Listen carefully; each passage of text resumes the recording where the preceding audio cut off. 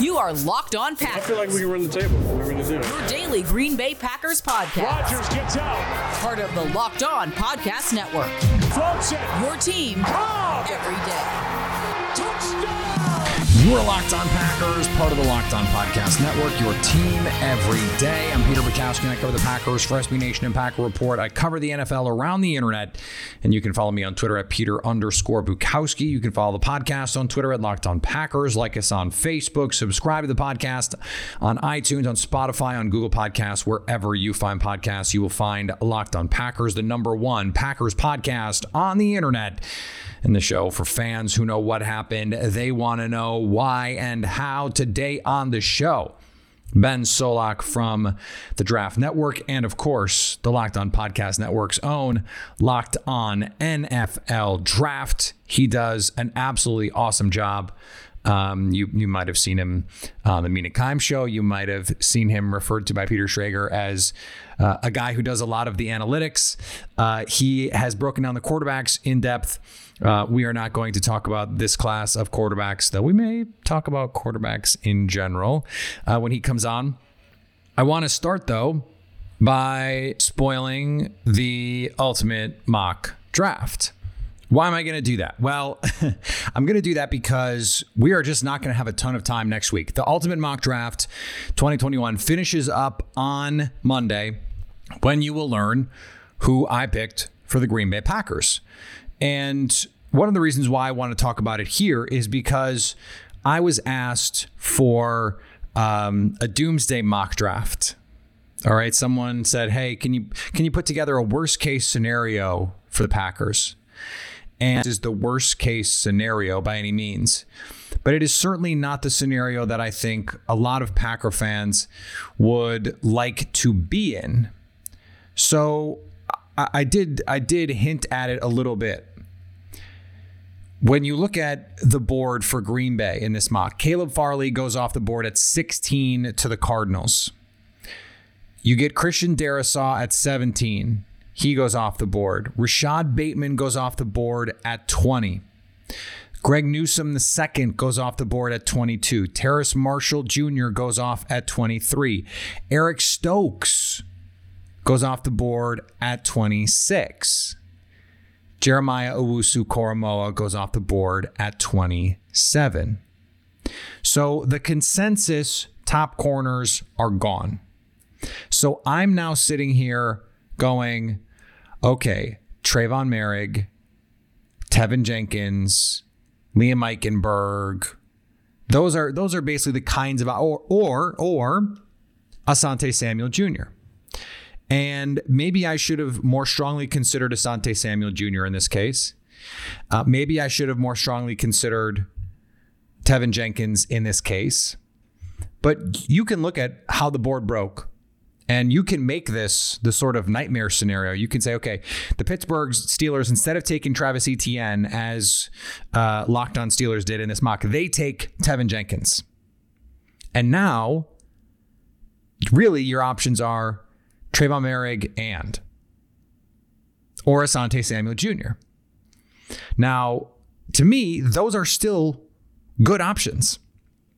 The reason I didn't think doing a podcast on the nightmare scenario made any sense is because it's tough to envision one of those in terms of how the board could fall. Because if a bunch of the cornerbacks go off the board, there are going to be tackles to take. If the corners and the tackles all go off the board, maybe you have Trey Merrick. Maybe you have a receiver to take. Maybe Christian Barmore falls and you feel like taking the only potential impact defensive lineman really in the top 100 picks. True impact, guy that has the potential, the physical tools and upside to be a true, meaningful interior defensive lineman. Remember, there are like 6 or 7 of those in the whole league.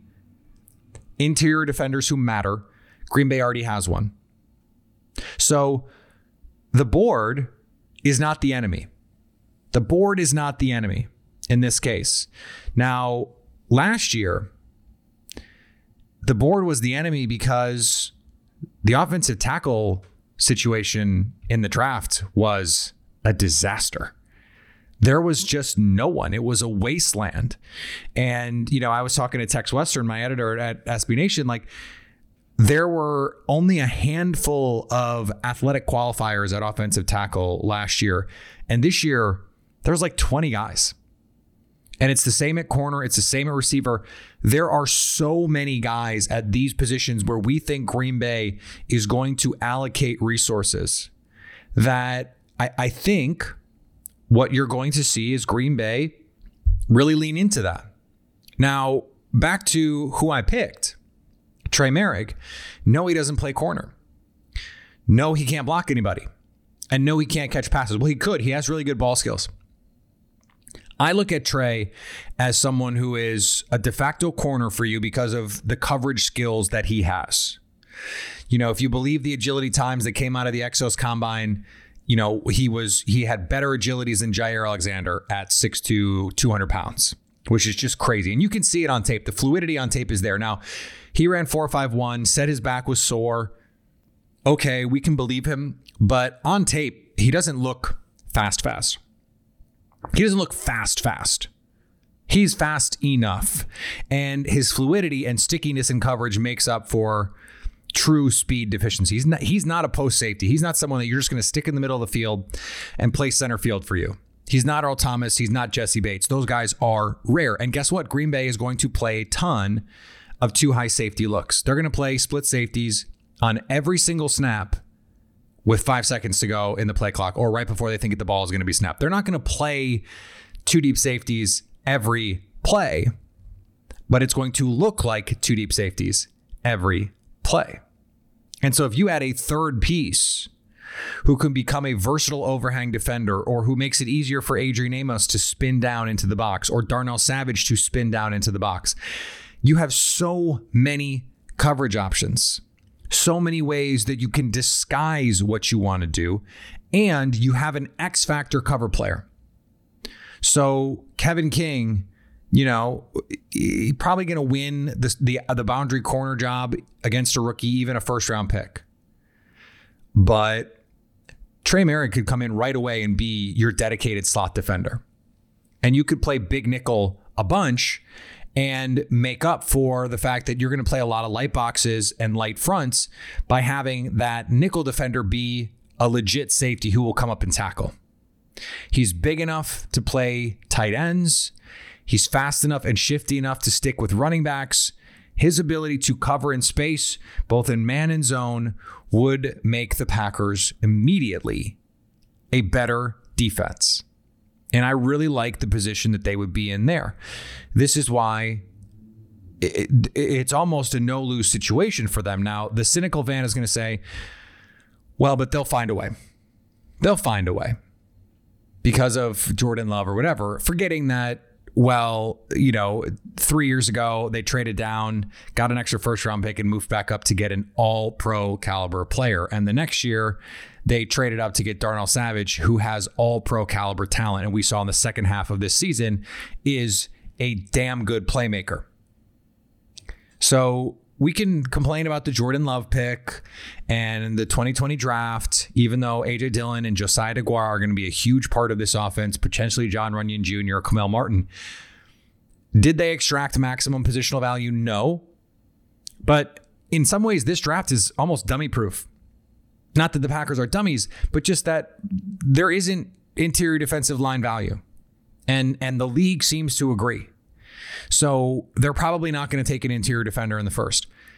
This is not a group of linebackers that suits Green Bay's profiles. They're just not athletic enough. I think they were interested in Patrick Queen and Troy Dye and Kenneth Murray last year because those guys were plus athletes.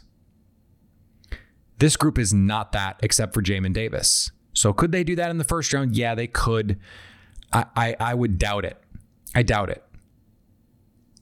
So we're talking about tackles, we're talking about receivers, we're talking about corners. That's the early part of this draft. Now, could there be a defensive lineman sprinkled in there? Sure. Could there be a linebacker or a safety sprinkled in there? Sure. Yeah. There are players we're taking in those spots. There are. But I think when Green Bay ultimately looks at it, this board, there are a lot of options for them. And I wrote about it for Packer Report today.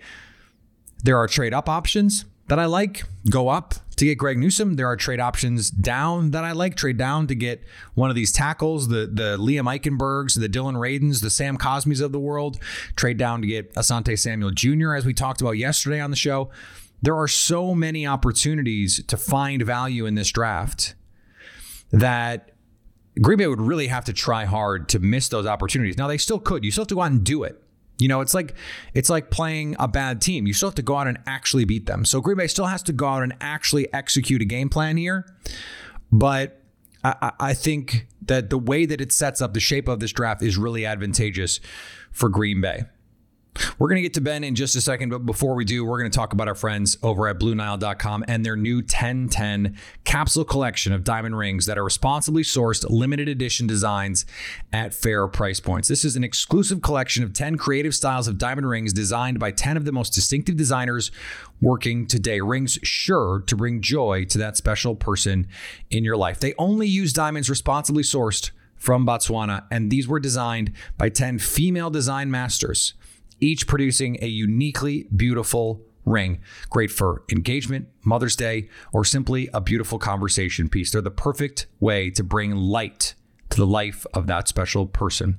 They're available now through Mother's Day only on BlueNile.com. Just search for the words 10 by 10. If you're on the hunt for the perfect, unique ring that special person will treasure forever, you're going to want to check this out. They won't be around for long, so go find them now by searching the words 10 by 10 only at BlueNile.com.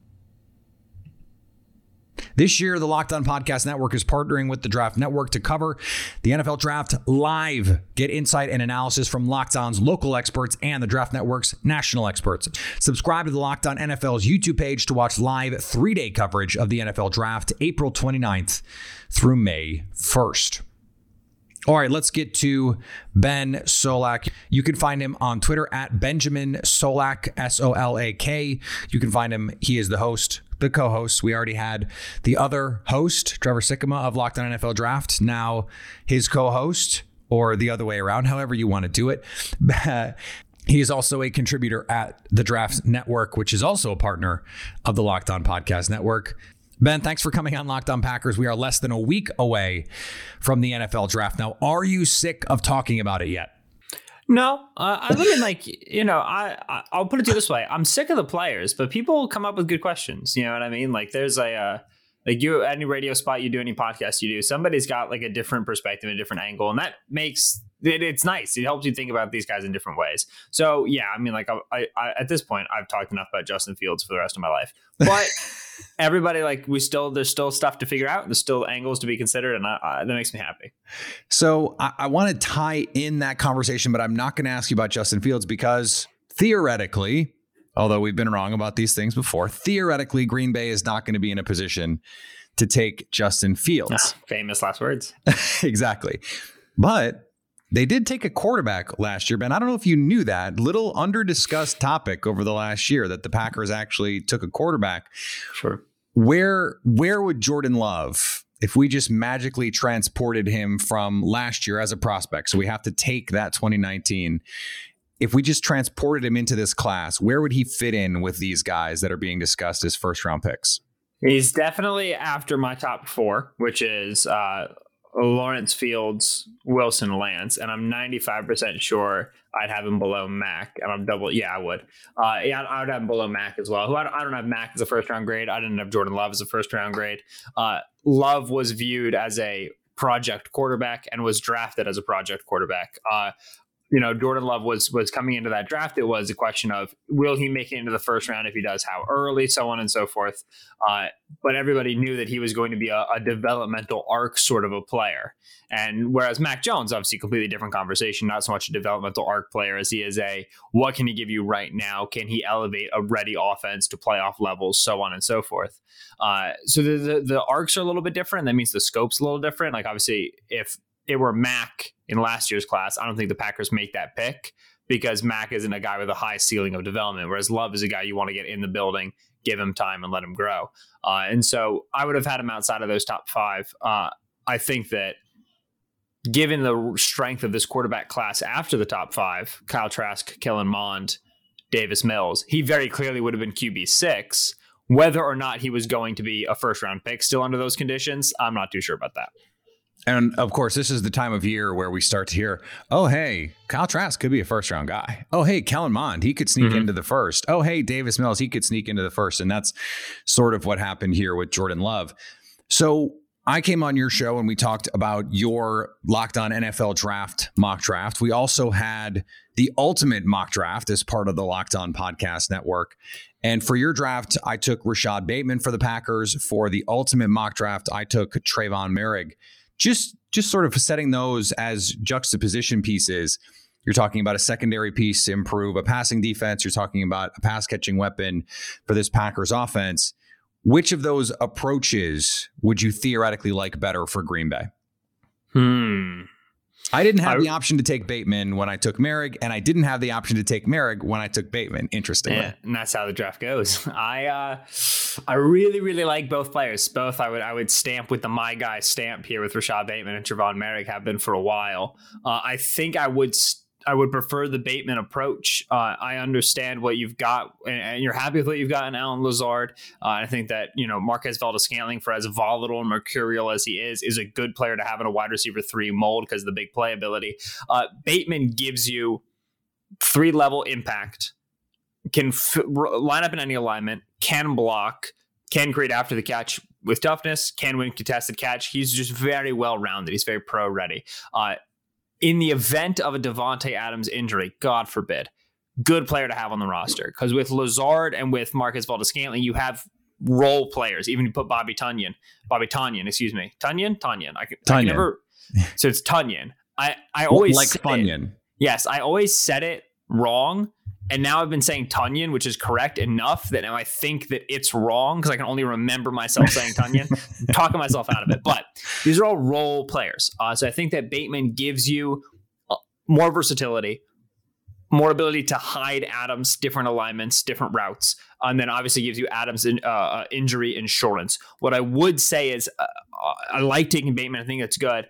I think that the Packers should consider investing decently highly in a jet sweep-like player. Tyler Ervin, Tavon Austin filled this role for them last year. That motion player was very important to them. They're very heavy jet motion, a cross-motion team, and that's good. But you do want that guy to be a legitimate threat to just take a touch pass and get a decent gain, because that's how you keep defenses respecting it. I'm not sure they have that player right now. And so I like drafting Bateman, but I would still be wanting to add the Demetric Feltons and Amari Rogerses of the world, because I want a player who's a threat with the ball in his hands behind the line of scrimmage. Not sure that Bateman brings that to my wide receiver room.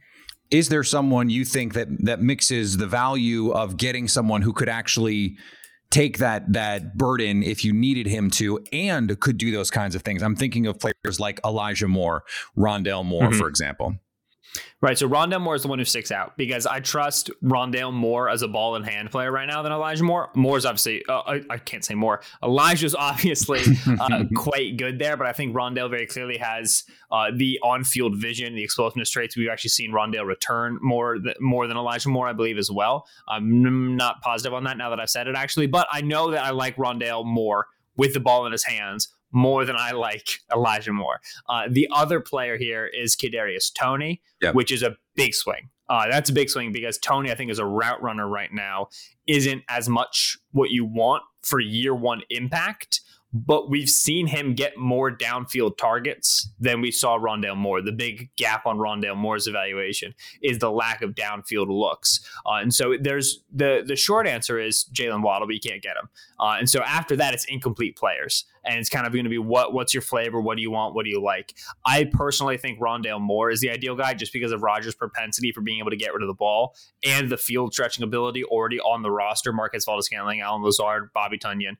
That group already gives you so much downfield ability that you can take a very shallow depth of target player like Rondale Moore decently early and feel confident in it. I'm not sure where Rondale Moore ends up because he has some health issues. He's only 5'7". And so, could he make it to the Packers in round 2? It's not outside the realm of possibility. He is a very wide spread right now. So there's a conversation there. When you look at where the Packers draft at the end of the first and where the Eagles draft at the top of the second, I'm going to make you switch hats here and put on the green one. Is there a player or two where you're looking at 29 going, Green Bay, please don't take this guy. Because the reason I'm asking actually is because last year, for me, it was Jalen Reagor. And guess what? Philly took him. You're welcome. It's Asante Samuel's the one who immediately jumps out to mind. Asante Samuel's discount Jair Alexander.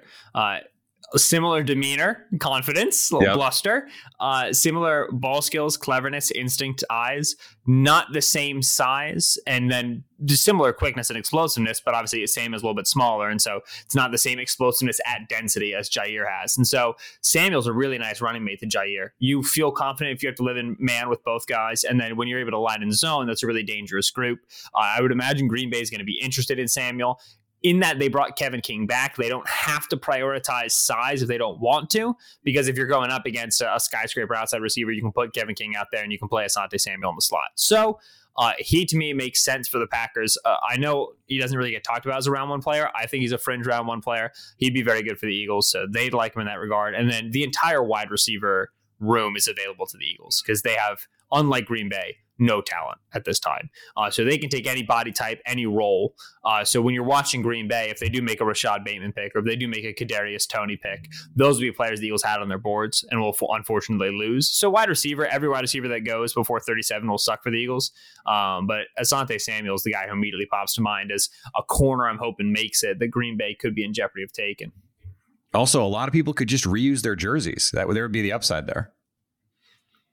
Oh, right. I didn't even think about that, but yeah, they could. But a lot of people are probably still holding on to the jerseys. The quality of jersey has changed, but you can still hold on to them. So with the Packers, the positions that this draft is deep with, and I would say the consensus is it's a good corner class, it's a pretty good receiver class, and there's some nice depth along the offensive line. It is not so deep. In fact, one GM called it one of the worst defensive tackle classes he's ever seen. The Packers could use some help there. Are there some guys in the middle round, some early guys even, that you think, hey, plug that guy in, let him, let Kenny Clark 2 gap and let this guy 1 gap next to him, and that could be a really nice group? Short answer is no. It's not a good group. I was on with Underdog Fantasy and Josh Norris, and he asked a bunch of us for our hottest NFL draft take that we're comfortable saying out loud. And mine was there's just not going to be a good defensive tackle from this group. It's a lot of bets. It's a lot of big swings at the plate. So your Christian Barmore out of Alabama, your Davian Nixon out of Iowa, who comes to mind as that put him next to Kenny Clark, let him penetrate player. Nixon's a JUCO, jump up to the Iowa level, good athlete, can dunk, and so he's got a lot of the signs of a good developmental arc. And you watch him play, he just runs super hot and cold. And so he's going to be on a snap count early, and he's got to develop before he can take a significant number of snaps.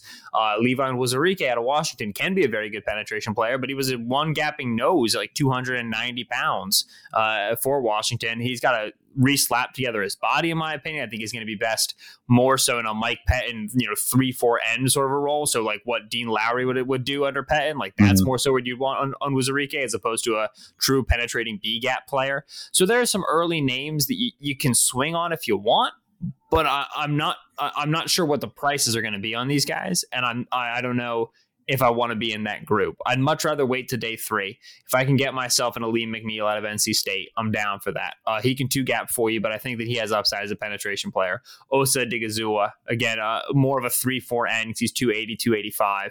Great penetration player, so I like that. Bobby Brown out of Texas A&M, X5-star recruit, good jump, 6'4", 320. Big boy, can 2-gap, and then also I think can play penetrate. Those are players that I'd rather target on day 3 because that's where I want to take my swings as opposed to some of these day 2 players who just might be good. I might like them, but I'd rather somebody else take that chance. I'll spend my premium picks on more certain players. So this is something that I look at. I spend the whole offseason trying to identify a player or a handful of players who fit this mold. The player who maximally improves this roster, so that we're talking about positional value, we're talking about draft grade, we're talking about not just year 1 impact, but on the rookie contract. Is there a name that jumps out where you go, okay, if they get this guy, that is the best case scenario for them to improve their roster? If we're including only the reasonable players who could be there, like okay, Kyle Pitts, but like, look, he's not going to be there. Caleb Farley. And it's cheating because I don't know if it's reasonable that Caleb Farley's going to be there because I don't have Caleb Farley's medical sheet in front of me. Farley, corner out of Virginia Tech, was going to be in contention to be the first corner off the board. Had another back surgery this offseason. He didn't play in 2020, so it's not like he re-aggravated during game. He, obviously did during training, but he's now had multiple back surgeries in the last 2 years. And the health concerns with him, especially when it comes to a back, can be, all right, he's just going to be a one contract player, which is tricky. It's very difficult to value that player correctly. I don't know what the situation is. We don't know where the league is. You still see him in a lot of first round mocks from plugged in guys. So I do think he's a round one player, but some teams will have him on the board and some teams simply will not. If the Packers do, I brought up how Samuel's a really good zone, eyes, instincts player. Farley playing off man and off cover zone at Virginia Tech. High caliber player, unbelievable click and close for a 6'2", 205 guy. Speed and quickness at his size is just stupid. The concern with Asante Samuel is that he may not have the height you want to match up against NFL receivers. Caleb Farley does. So we're talking about a high ceiling as a press man corner, something he didn't do a ton of at Virginia Tech, with already a comfort playing off man and zone, something that we expect a lot from the Green Bay defense with the way it's currently constructed and try to prognosticate how Joe Barry is going to approach things. So Farley, if healthy, home run, send it home. That's the dream. Position value as well. I don't think they have a long-term corner two there. So it checks all the boxes. He's just got to be healthy. And that's what it usually is when you look at some of the best draft picks. It's guys who fell because of health concerns who were able to stay healthy when they were in the league. The only other thing that I wanted to ask you about was, when I had your co-host over on Locked On NFL Draft, Trevor Sikkema on, he mentioned that, when you look at the Packers roster and some of the long-term concerns and where we usually find players at that position, that he would, given the option, take a tackle versus a corner for the Packers. Is there a name you like for Green Bay at 29 at that position? And do you agree with him? Do you think that would be, perhaps the prudent choice there? Yes to the name. I think Tevin Jenkins might make it there. Yeah. The league apparently views Tevin as like a right tackle exclusive, which is to Ben Standig from The Athletic. I think he had that report. And that's just to say you never played left in college and they want him to play on the right side, and they don't think necessarily he has the athleticism to be a quote-unquote left tackle. Though obviously, as we know, right tackles are just about as valuable as left tackles at this point in the NFL. For a wide zone, split zone team, Tevin's going to be awesome. He's a total road grader. Aaron Jones is going to live behind Tevin Jenkins. It's going to be a great situation. I think he's a pro-ready pass protector. I like the power with which he plays. I think that he's functionally quick, so it's not going to be unbelievable David Bakhtiari dancing bear nonsense. It's going to get the job done. Billy Turner's acceptable, but we can improve there. Tackle over corner. I mean, obviously the cheating thing is it depends on the board, but I like in general what the Packers have on their offensive line, even with the losses of Lindsley and Bulaga over the past couple seasons. I think they can reasonably get away with it. Anybody who watched the NFC Championship game knows what corner two did to the Packers. And so I do think that if I was making a list agnostic of all information who's on the board, I would want to get my corner spot figured out quicker than my tackle spot, especially because for me personally, I'm not as big on this corner class as other guys are. I think I can get a better tackle than corner on day 2, round 2, round 3. Awesome. Ben, let my listeners know where they can find all of the stuff that you are doing, because it's a lot. Absolutely. Yeah, no, we're at Benjamin Solak. SOLAK is the spot on Twitter. And all the draft coverage will be with the Draft Network at the Draft Network on all the socials. We'll be live all draft week. It's going to be Monday to Saturday, wall-to-wall coverage. So we're excited about that. As long as you're following along with the crew, following along on socials, you'll see where we are. More news to come this weekend. We're pretty excited. Awesome. Thanks, Ben. This is great. I appreciate it, Peter. You have a good one, man. You too. Take care now. All right. I want to thank Ben for joining the show. Always great to talk to him.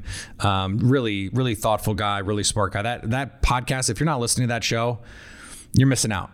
Go listen. Just at least listen like the last week when we did the mock draft. I was on there this week, just to listen to those guys, because they're really smart. They think about the draft in really smart ways, and I think they really know what they're talking about when it comes to these player evaluations.